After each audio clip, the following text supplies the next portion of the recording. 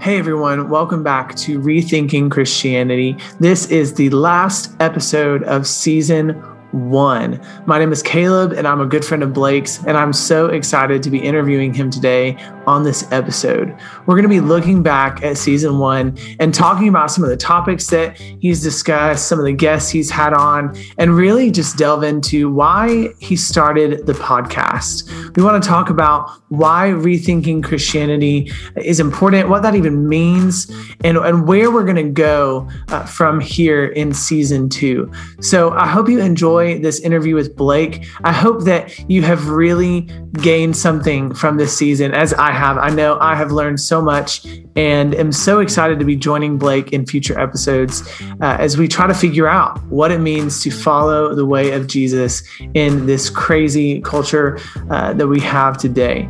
And so let's dive into this season finale.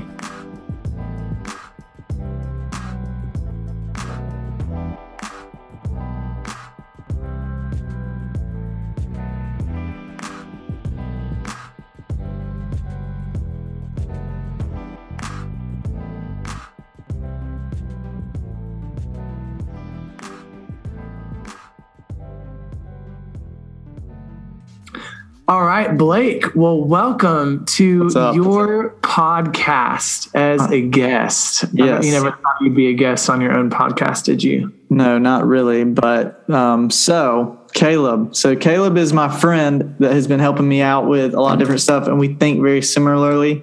So he had a great idea for our last episode of season 1, and he's going to interview me, and we're just going to talk through some questions on this episode about kind of what you'll hear the questions, but it'll be some of the just developmental thoughts of how this podcast even started. And you get to hear Caleb a little bit because Caleb will be on other episodes in the future, and he's going to be on our social media and things like that. So so yes, I did not expect to be a guest. I did not expect to have 21 episodes. I thought I would end up quitting because I remember at the beginning I was only getting like 20 people listening here and there, but we've had a really positive response to the podcast. So, yeah, that's awesome. Well, that's cool. Let's go back to the beginning then. So you said you only had a couple listeners there at the beginning. Why did you start the podcast, and why did you keep going? You know, it had to be some important connection for you to, one, just start the podcast, and then just to keep going, even if you didn't have a lot of reception in the beginning. Yeah. So the early on with starting this podcast, I just thought it's a really cool platform to put out content. I used to write some blogs and things like that. But sometimes I just don't feel like typing something out and editing and things like that. And so being able to like get on here and just talk through some of my thoughts was really interesting to me. And not only that, but for myself, just personally, I wanted to create something that would help people as they struggled in their faith. And people that maybe are observing like Christianity in America or in other countries or wherever, whatever culture of Christianity that they're found in, if it's a struggle for them, whether it be culturally or theologically, I wanted to be able to create something that could end up helping them and give them a different way of viewing their faith and invite them into following Jesus in a different kind of way. So that was kind of like the reason that I started the podcast. Really at the heart of it was to help people and also to work through some of my own thoughts and processes. The first few episodes that I put out, like the first one was like rethinking life as a follower. That was something that honestly was influenced by a lot of some of the content that I was hearing from like John Mark Comer, who else? Mark Scandrett, who was a guest on the podcast. So there was some different influences that led me to think, okay, I feel like this stuff is really helpful and I feel like more people need to hear about it, and maybe they don't buy the book or they've never heard of this person, but maybe I can figure out a way to present this. So helping people, and then also just wanting to work through my thoughts. And I thought it'd be a cool way to do it. So that was kind of the reasoning behind it, at least. Yeah, cool. So questioning beliefs, having new ideas presented to you, how do you deal with the shock factor in that? Because I know for a lot of people who start to have these experiences with doubt, or even just to realize how many questions they actually have about their faith and their beliefs, it can be pretty scary. It can be pretty unexpected, And so how do you wrestle through the tension and the frustration that can come when you're going through those seasons of doubt? Yeah. So for me, I think I like the word shock factor, and that's something I've mentioned to you some. I think part of it is that for the most part, at least in the Bible Belt in the South, let's just refer to the southeastern portion from Texas over to North Carolina and up to Tennessee, up into North Carolina.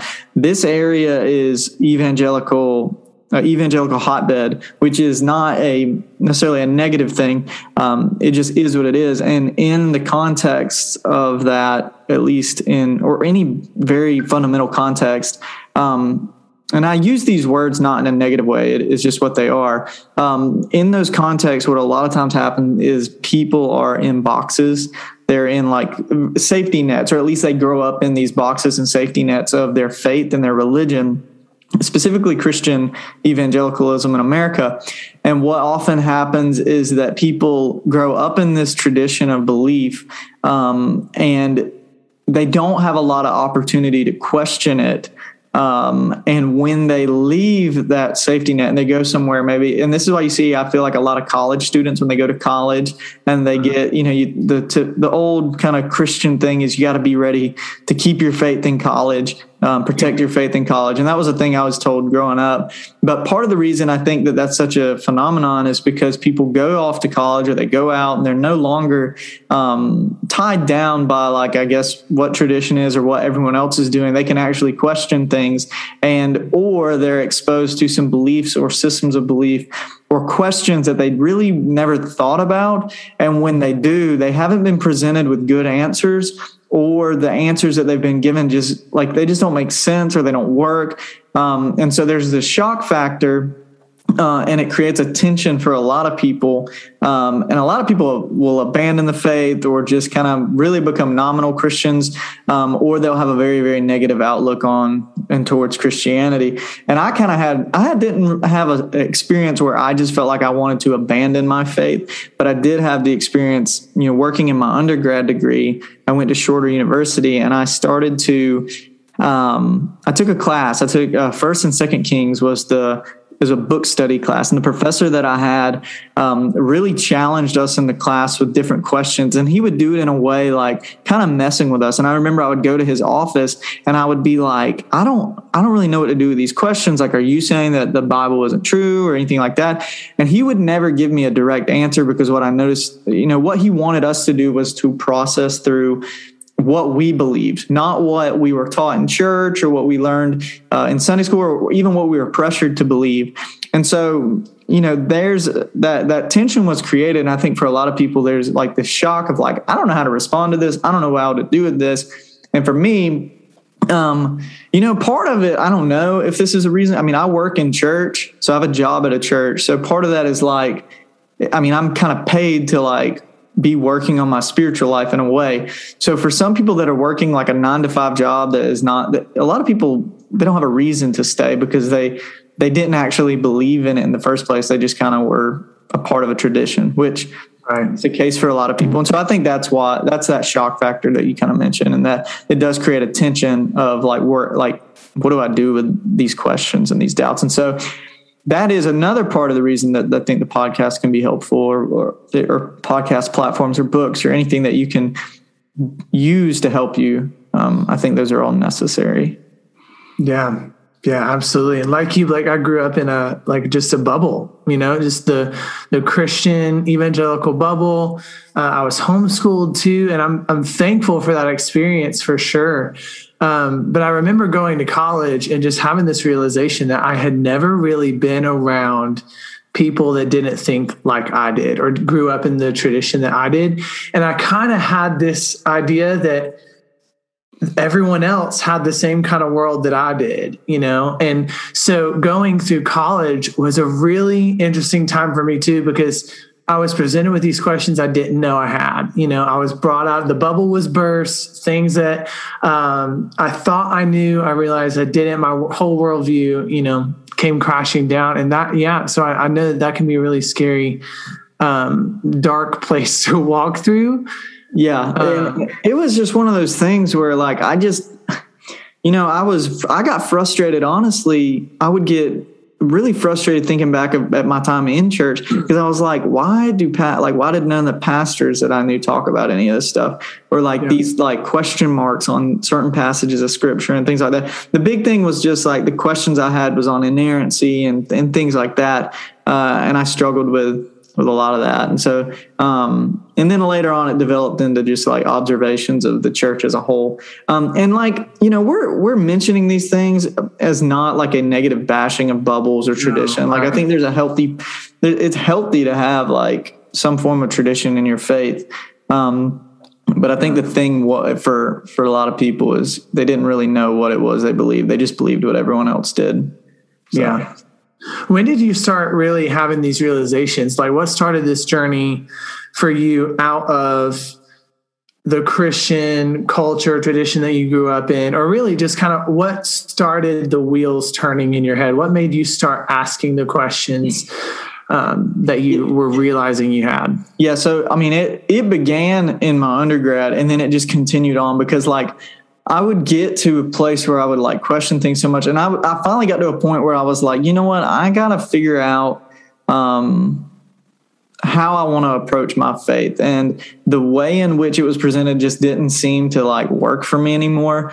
And so I basically, what I wanted to do was like figure out like, what does it actually mean to follow Jesus? And what did it look like for the disciples, when they heard Jesus give them the invitation, hey, come follow me. So it started like this, the wheels started turning as I was in college. And honestly, my first year out of college, I was just dealing with a lot of like anxiety and stress. Your first year out of college is weird because you go from being around your friend groups all the time. And I was a part of a really great college ministry. And so that was another one of those things where I was in a particular place that we practiced and thought about faith in a certain kind of way. And there are things that are still true about that time period, but there are things that have definitely changed of how I think about my faith from then. And so coming out of that and leading a college ministry and being a student pastor and things like that, I have thought about like, how do I want to present Jesus to people in a way that is compelling? And it's not just, believe in Jesus so you'll be saved. My thing is like, how do I present Jesus in a way that's like, this actually can change your life if you follow it? And one of the biggest helps was resources like John Mark Comer, Mark Scandrette. I mean, he's got some really good stuff. His book, Practicing the Way of Jesus, was really helpful. And that was one of the things like I'd never thought about. I never thought about Christian faith as like a rule of life. And a way of life, even though like when you read the Gospels, it's kind of clear. And when you look at the disciples, it's pretty clear. So the wheels kept turning for me because I had to figure out like, okay, if I'm going to be in ministry and I'm going to teach the Bible and I'm going to do these things, I have to find a way to present this that is compelling and still true to what I believe that Jesus wants from people who say that they follow him. And so for me, it's like, some people have said like I safely deconstruct. I don't know if that's the way to put it, or I cautiously deconstruct, because I don't feel like I'm deconstructed really necessarily. I feel like that I've tried to just redefine the way in which I approach things, and I put question marks on the things that I don't quite fully grasp. And so I'm continuing to try to understand what it is I believe in different ways. But for me, the most important thing is I go back to what Jesus presents as a way of life. And that's a language that I use a lot around students and people and anyone that has questions is like, would you be okay with just following the way of Jesus and seeing what that does in your life? So it started in college, and I still, and honestly, part of, for me, like my most growth in my faith has come because I have doubts and because I have questions. I would not want to be the same Christian that I was 4 or 5 years ago, like really into like the Christian culture and like this is how you dress as a Christian. And I live near Atlanta, and so the megachurch influence in this area and how what it looks like to be a Christian in ministry and things like that, I got less and less enamored with. So I just feel like that was a lot of it. School was a lot of it, and it grew my fascination. The Bible Project has been something that's really helped me a lot, and like Tim Mackey and John Collins, their stuff has really, really been helpful. And so I have grown in a more intrigued desire to read about theology and scripture and things like that. And so I feel like my doubts have led me on a journey, but the wheel started in college, continue on after I graduated and was kind of isolated some, and then have continued on now that I'm in the church world working and trying to present Jesus in a healthy way. Yeah, it can be a completely different thing when you're in leadership in church, when you start thinking about these kind of questions, because now, at least I see this from a different perspective now that I'm in a leadership role too, because people that I'm leading are looking to me to have some sort of direction, some sort of answers to questions that they have, so how do you, being in the church world, how do you lead while having those questions? How have you navigated this journey while being in a position of leadership and being looked to, to show people the right way to go? Is there a right way to go? Or jump into that. Yeah. So I think for me, I just try to be a vulnerable person. And I just try to put everything out there that way that that no one is surprised about something that I might question or say. And for those that are listening to this, this is not me saying that I have a better way of figuring out what it means to follow Jesus, or that I don't believe that Jesus is salvation. That's not what I have doubted necessarily. What I've struggled with is the way in which Jesus has been presented, the way the Bible has been presented, the way that church organizationally has been presented. And I've seen, the harm that can come from that. And that drives people away. So for me, I think that it comes from owning up to just some of the things that just have not done well as in the Christian church. And again, this is not coming from a place of me having it figured out. This is the opposite. I'm trying to help people understand and figure it out. But honestly, man, I don't have a perfect answer for that question of how do you go about that? Because at the end of the day, not everyone is going to be in the same place as you. I think that being a person that is working through doubt, for those that are also, it's very encouraging for them. Mm-hmm. But I could also see for people that want a leader that is very, very for sure and certain, I could see that it might be discouraging for them, because a lot of times people do look at pastors as their spiritual leader, and they are. So, I can see both sides of it, but I think that the best thing is just to have humility, and just that really is it, honestly, to have humility and be vulnerable about where it is you struggle. And maybe some people that are in leadership positions, they may not need to be, if they're struggling with doubt so much so, but that's a whole nother conversation. But I think you just have to figure out where you're at personally. Yeah. Yeah. And like you said, people seeing you wrestle through those questions in an honest and humble and vulnerable way is a good way of leading them. I think we've grown up with so many leaders in the church who feel like they have to hide their weaknesses and their questions and their doubts, because there's just been this culture about, okay, I'm in leadership in ministry. I have to I've got to know what I'm doing. I've got to have a great relationship with God. I've got to have all these practices down. And so there is just this lack of vulnerability sometimes with leadership, where people need to see you struggle as a leader, because we all have these questions. We're all wrestling through what it means to follow Jesus, the things that we believe about God, the questions that we don't realize we have. We have to be able to see people that are wrestling through those things, because it gives us hope that we can also confront those questions.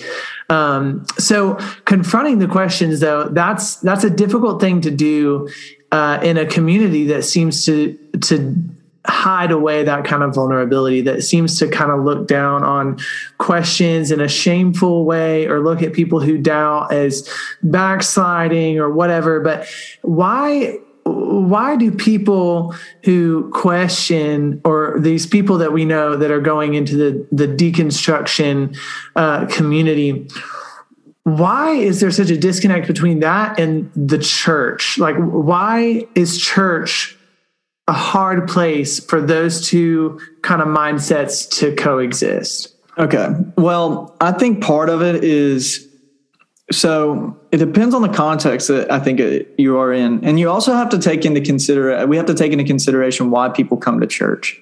Mm-hmm. A lot of people are coming to church because their lives are hurting, they're broken, and they're looking for something to give them encouragement and to hold on to, and to have some kind of what's the word I'm looking for? Some kind of passion, and they want to know what they're supposed to do with their life.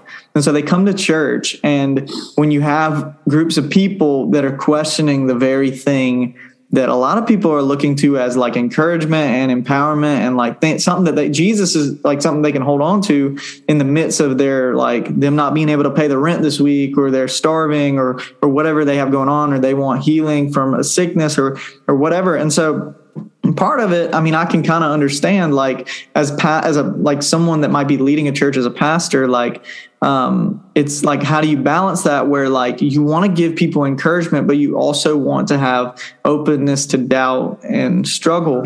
So I think that a lot of the reason, and some of the reasons are toxic. There's toxic leadership, and there are things where people just simply, we've created a culture of not allowing questions and doubt. And I think that just seeps into different places in the church. But on the other side, I think there might be places where people or pastors or leaders are just considering if I have people that are in the church that are just doubting and they're questioning everything, and these people over here are looking to this as something that is encouragement for them, or something that can help their life, it can bleed over into those situations where people don't know what to do. And so I've heard the quotes of Christians saying God's not a God of confusion and things like that. And I think that the Christian faith is this journey, and you make the decision to follow Jesus because you see who he is and what he's done, and you believe in that.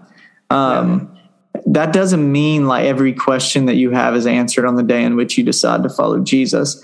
And I think it has to do with how we present what it means to follow Jesus. And following Jesus is a journey. That's the way I see it, and that's the way I operate in it, and it helps me. But I think that part of the reason that people really don't allow some of those questioning is fear and worry and control, losing control or losing power in some instances. And some people, good for them. They really truly believe it, and they don't want you questioning their beliefs, because it's what it has, for a lot of people, it has really impacted their life. So how can you question something that has changed my life so much? So I try to really give a fair look and perspective on all the different sides. And so that's kind of I think there's a lot of different reasons, and some of them are genuine. I don't think that every person that critiques people that are deconstructing or have doubts are necessarily in the wrong. They just truly believe in what it is that they believe in, and their lives have been positively impacted by that. And so who are you to question what it is I believe, if that makes sense? So I think there's a give and take on both sides of the spectrum, So I think it's hard to, and I think another thing is, I think that in some instances, people in the congregation are just afraid to do that because they're scared of what people think. And I think a lot of times people and pastors are open. I think that the thing is just maybe the way in which we open the door to those conversations needs to be more intentional. If you're a person who has doubt, come to this group, come to this class, whatever it may be. But I think that there are people that the door is not open, so that they don't feel like they're not just going to come out and do it, because they are probably a little fearful of how people might respond. Yeah. Especially if you're leading a church, if you start talking about one thing that is a little bit taboo, you run the risk of losing people in the church. And then if that continues to go on, then you're losing money, and then the church can't sustain itself. And that's a whole problem in itself of the whole church model that we have today, where the mission or what God is doing in an area is seems to be so dependent on the events that a church is doing. And those events seem to only be able to happen if everybody seems to think the same way and have the same opinions about things. But when you have all that resting so heavily on one person's interpretation or one person's opinions on things, as soon as that starts to change, everything else is affected. Everything else seems to be brought into question. So do you think that it's helpful to have diversity in the church in the sense of the freedom to think differently, the freedom to have open conversation? Why is that important? And why is that so hard to actually attain in a church? Because at the end of the day, we say that we want everyone to be able to bring your questions, come as you are. But in reality, that doesn't always happen. Yeah. So I in regards to like the Christian tradition as a whole, I grew up for the most part, like kind of being presented that Catholicism was wrong or it was demonized. And like, I don't agree with all the tenets of Catholic theology. But that doesn't mean that there isn't something that I can take from them about following Jesus and how to do that. One of the things, I got the opportunity to interview Joan Chittister, and Sister Joan presented all these monastic practices, and she wrote a book on like, how do you implement these 50 monastic practices in everyday life? And so, when I listened to her and I had a conversation with her, I was like, wow, this stuff's like really actually helpful. And so one of the things that, the Protestants have been great at is holding on to the scriptures and really valuing the scriptures. Whereas Sister Joan mentioned that they're very good at spiritual practices and how to implement those so that, and so my thinking is like, we can take things from both. And so diversity is important because if you believe that you have what it is that is best to offer in following Jesus, I don't think that that's the way of Jesus. And it goes, like I mentioned earlier, it goes back to, I just think it has to do with humility and being open. So I think diversity in the church and being even open to the people that don't believe, like ask them, what do they think?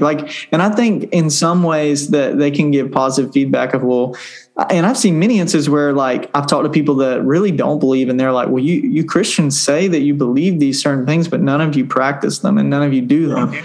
So I think that there needs to be diversity because if all the people around us look like us, think like us, there's not going to be any change, improvement, or betterment. And we need pushback. There always needs to be some form of pushback and you can look at examples of churches. The churches where there have been pastors that don't have any pushback, those churches seem to, and that's just an example of like just one leader having no pushback. When you're talking about a whole group of people that have no pushback on everything that they do and everything that they believe, there's no room for improvement. And so I think there's certain things that we stick to that we believe in. And that's just for me personally. I know people have different opinions on that. But I think that diversity is important because it allows us to grow and become better and to think through the things that we believe in. If we believe it's really, really true, there's no reason for us to be afraid of allowing other people to be around and have discussions and doubts and questions. Yeah, I think the fear around it too comes from attaching so much of our identity and our ego into having these right answers. And so when one of the right answers we thought we had seems to be brought into question, it feels threatening, it feels unsafe. And so it's scary to even welcome the idea that someone else might know something more than I did, or that I might have been living an illusion, because then I have to come to grips with the fact that I was wrong and that I didn't have all of the answers.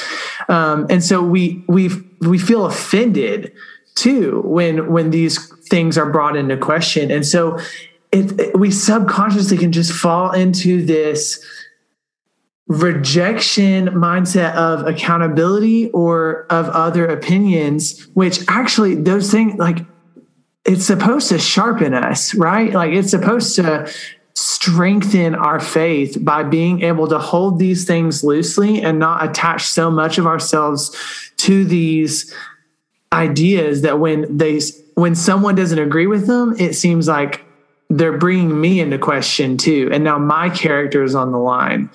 So it's just kind of much of ourselves into that. It's just there's got to be a balance of like, I just think it comes down to like, if it's true, if you believe what you believe is true, there's nothing to be afraid of.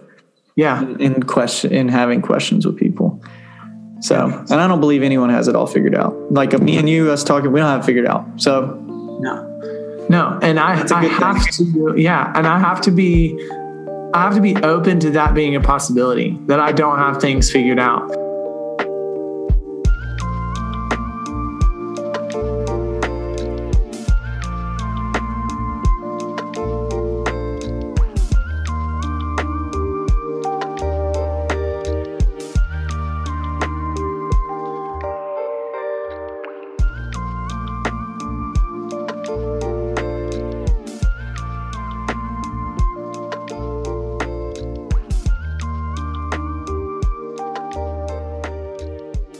So I was listening to a couple of the earliest episodes of the podcast this morning, and you quoted Pete Enns when he was talking about how who would want to worship a God that they know everything about, that is infinite and isn't mysterious and beyond complete comprehension. And I think that's a really great way to think about this. Is we're always learning more about God. And if we come to places where we just stop and we think that we know it all, then there's nowhere else to go really. And if we really believe that God is that big, there should always be like another step to take, another step deeper. Yeah. And I think that, so I remember that episode, and I can't remember which one it was, but I know I referenced like the Westminster Confession, and part of the Westminster Confession refers to God as this incomprehensible, infinite being. And so that's kind of like, that's where I kind of lean towards.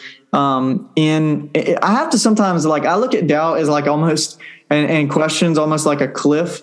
And sometimes I have to just like take a few steps away from the edge of it, because there does come a place where it's like it's not super helpful at times. And so the point of worshiping a God is that it is an infinite being, regardless of religion. And specifically for us as Christians, when we worship the God that we worship, for us, we believe that this God is incomprehensible and divine, but we have been presented how to worship him through our lives and through the way of life in which we live by the example of Jesus.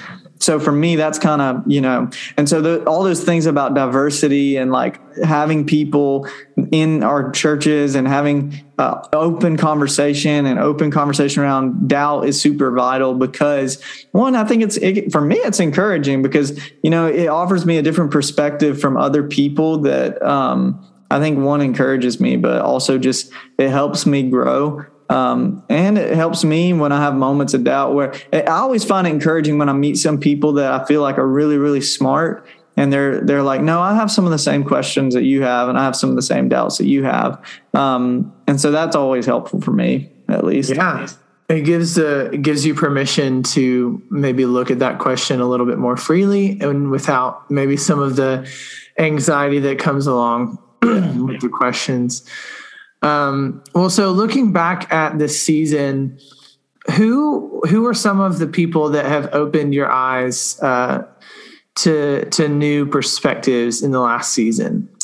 Yeah. So, I mean, honestly, I would say everyone was a really awesome guest to get to talk to. Off the top of my head, some of the like ones that just because I had not been presented to some of their thoughts before, Mark Scandrette, I had actually read his book, Practicing the Way of Jesus.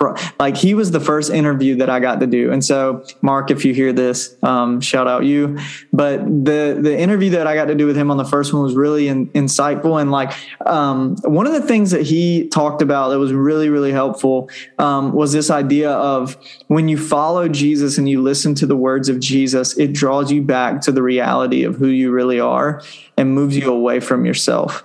And that was something really profound and something I had never really thought through before, that because his idea and his mindset is simply practice the way of Jesus, even if you don't believe, and see what it makes you aware of about yourself. And that was really challenging. So Mark, he presented some really great thoughts. Sister Joan Chittister presented some really good insights about just her wisdom in general, and her kindness was just so life-giving, and the spiritual practices that she presented through the monastic life was really awesome. Pete Enns, when I started the interview, he was on like a wish list of people I was hoping I'd get to talk to. And you know, his perspective on honestly all things just doubt in the Bible, and his sarcasm is really helpful. But I think that those three, and everyone was really, really good. I mean, like Ashley Abercrombie, she offered some really good stuff on just like culture and like how do we agree or disagree in a way that actually looks like Jesus and Christians. So I mean, there were so many. Dr. Heiser, that was another one. His presentation of just how to approach the Bible and how to rethink how we view the Bible challenged me. Because he approaches it in a much more ancient and supernatural way than the way in which it's often presented. So, you know, I mean, I would say everyone that I got to talk to in the 20 episodes or so offered some really good insight. Alan Noble was another one. He offered some really good stuff. And so, you know, Alan Noble, Josh McNall, all those people, you know, they have written books for a reason because they're really, really sharp. And so, you know, everyone offered something unique, but I would say honestly, I think the two that stood out the most for me just personally was, Mark and Sister Joan, just because the outlook on how to follow Jesus was so different than what I had been used to. And it helped me out a lot. So if you're listening, I would encourage you to go back to, if you haven't listened to those episodes, I did 2 episodes with Mark Scandrette, one on practicing the way of Jesus, and his second book, the Beatitudes. I think it was the Ninefold Path of Jesus, Hidden Wisdom of the Beatitudes. And then Sister Joan Chittister on her book, The Monastic Heart. So those were all really, really helpful. Yeah. The main thing that I feel like those two people really focused on was just the lack of good practice in Christianity. You know, sometimes it feels like it's so centered on just belief. Exactly. The specific things that you believe. And if you can check these certain boxes or you can get these certain answers right, then you can be considered a Christian. But I love how much emphasis they place on experiencing God and having a real lived experience following him. Practicing. I would definitely agree. Yeah, absolutely. So what have you learned overall in this last season, and how is that transitioning into where we want to go from here with the podcast? So honestly, what I learned overall was, you can never have enough humility when it comes to any of this, because every single person that I have spoken to is in my mind just like they're smarter than I am. They offer more wisdom than I do. And so there's always some humility that I think we should have in this and in these conversations. And that's why I think the more humility that you have, the more open you can be in your conversations and the more accepting you can be of just people, because people are just trying to figure it out. And what you just mentioned was really important for me. For me, Christianity was, for most of my life, just belief. And I didn't understand like I heard the basic stuff, like have a quiet time, read your Bible, go to church, those things, but very specific stuff like of literally taking the words of Jesus literally and doing them. And then, finding like little things like moments, having silence in your day or having a day of rest. And so the spiritual practices were really important. And so those things that you just kind of mentioned a minute ago about how, Sister Joan and Mark, they really give you some presentation on how to live out the faith in a kind of a way of life sort of way. So I would say those, and that I learned, just humility and how to kind of practice following Jesus better. And I started I began to be able to more so shape what I believe and not necessarily, I don't necessarily agree with every person I interview. And so I was able to figure out okay, I respect all of these people, but I don't necessarily agree with everything. So, that's kind of important.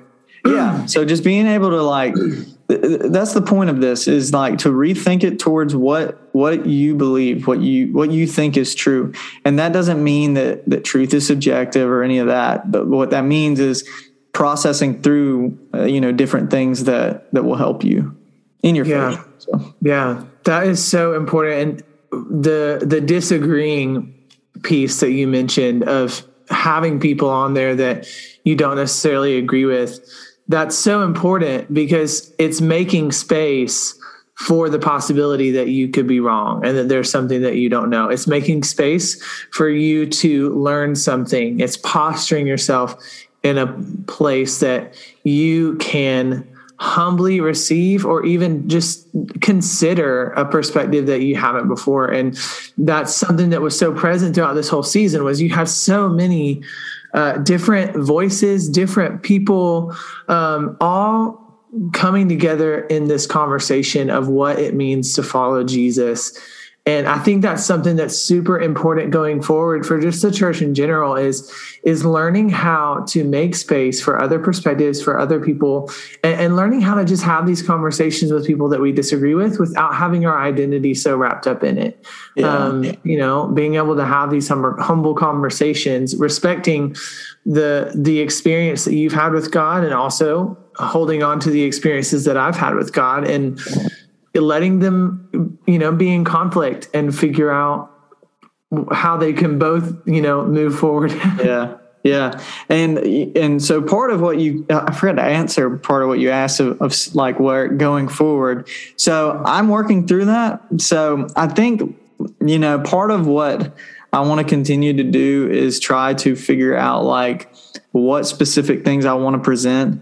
And some of those things maybe just standalone topics or similar things of what we did or what I was able to do with doubt. I liked getting to write out a couple episodes on a subject.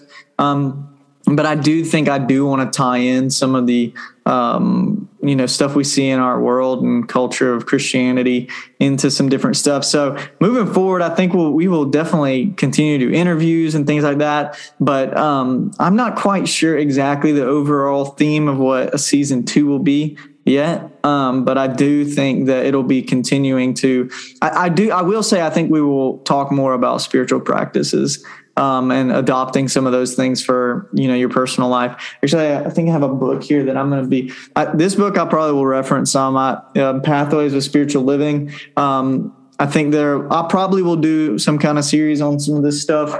But yeah, so, I think that sometimes honestly, I just am kind of, this first season, I was kind of going at a whim, but I would like to have some overall kind of vision for the next one, but it'll be about Jesus. So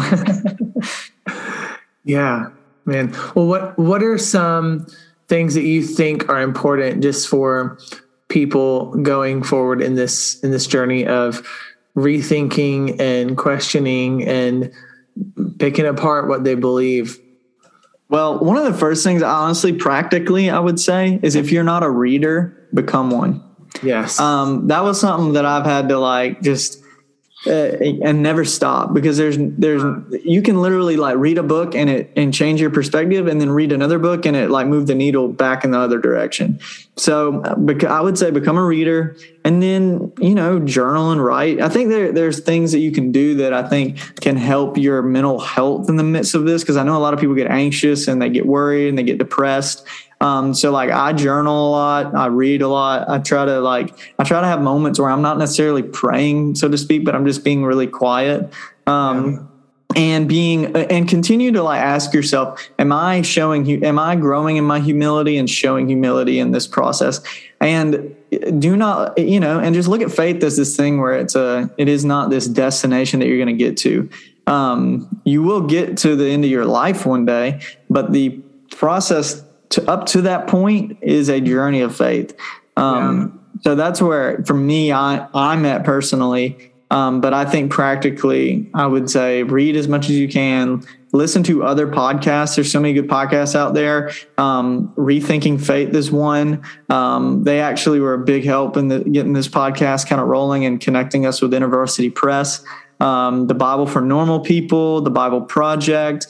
Richard Rohr has some stuff out there that's really helpful. There's a YouTube channel. He has a podcast, but he's mostly on YouTube called, I think it's Gospel Simplicity. And he interviews a lot of different like variations and of like Orthodox, Catholic priests, all sorts of different stuff. So I think continually be open to other journeys and other options of the Christian faith if you're looking to grow in the Christian faith. So that's kind of what I would say. Yeah, leaders are readers is what my middle school pastor used to tell us. Oh, there you go.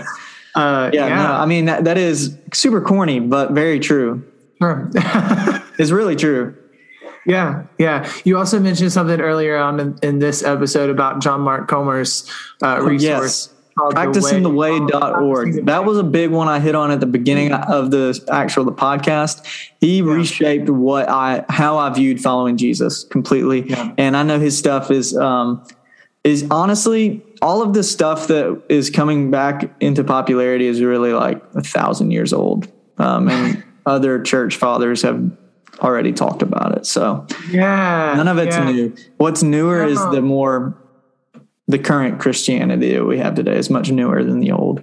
Yeah, that's something that's given me a lot of comfort in just allowing myself to ask questions, is realizing that people have been asking these questions for a long time. It's not something new. It's not something that's just responding out of a desire to sin or, whatever.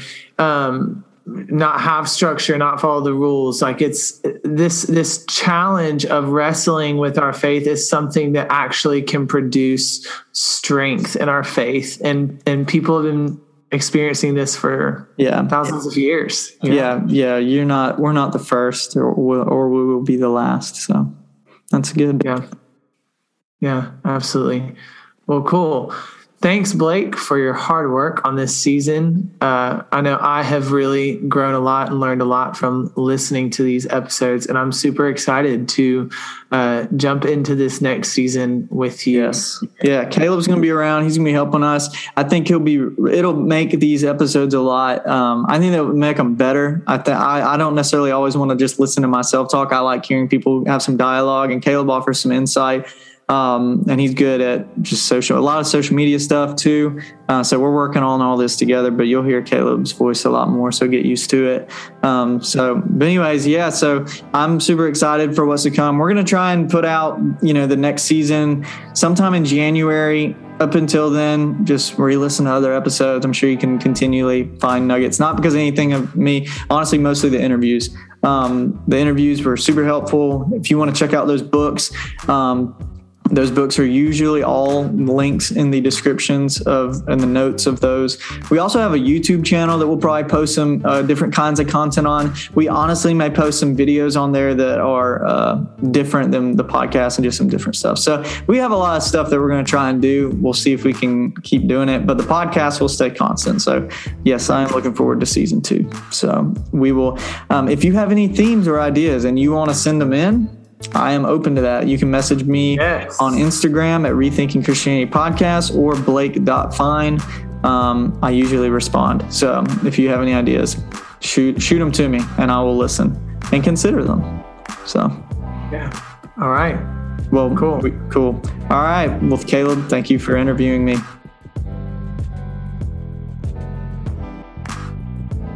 Well, we hope you enjoyed this episode today, this conversation with Blake. I hope it was encouraging to you and that you walk away just feeling a little bit more free and a little bit more open to the questions that you might have. I hope you have courage and confidence as you realize that we are all on this journey of figuring out what it means to follow the way of Jesus. And that's okay. And we can struggle together. We can wrestle together. That's what this whole podcast is about. And so we hope that you'll join us for season 2. You can follow us on Instagram, Facebook, and YouTube. We're going to be posting stuff throughout this next month as we prepare for season 2. But we will be taking a break from posting podcast episodes. So in the meantime, follow us on those platforms, keep in touch. And if you have any questions about faith, about following Jesus, please send them to us in direct message or something. We would love to connect with you and also to maybe answer these questions in future episodes in season 2. So we look forward to connecting with you and we look forward to bringing you season 2 very soon. Thanks.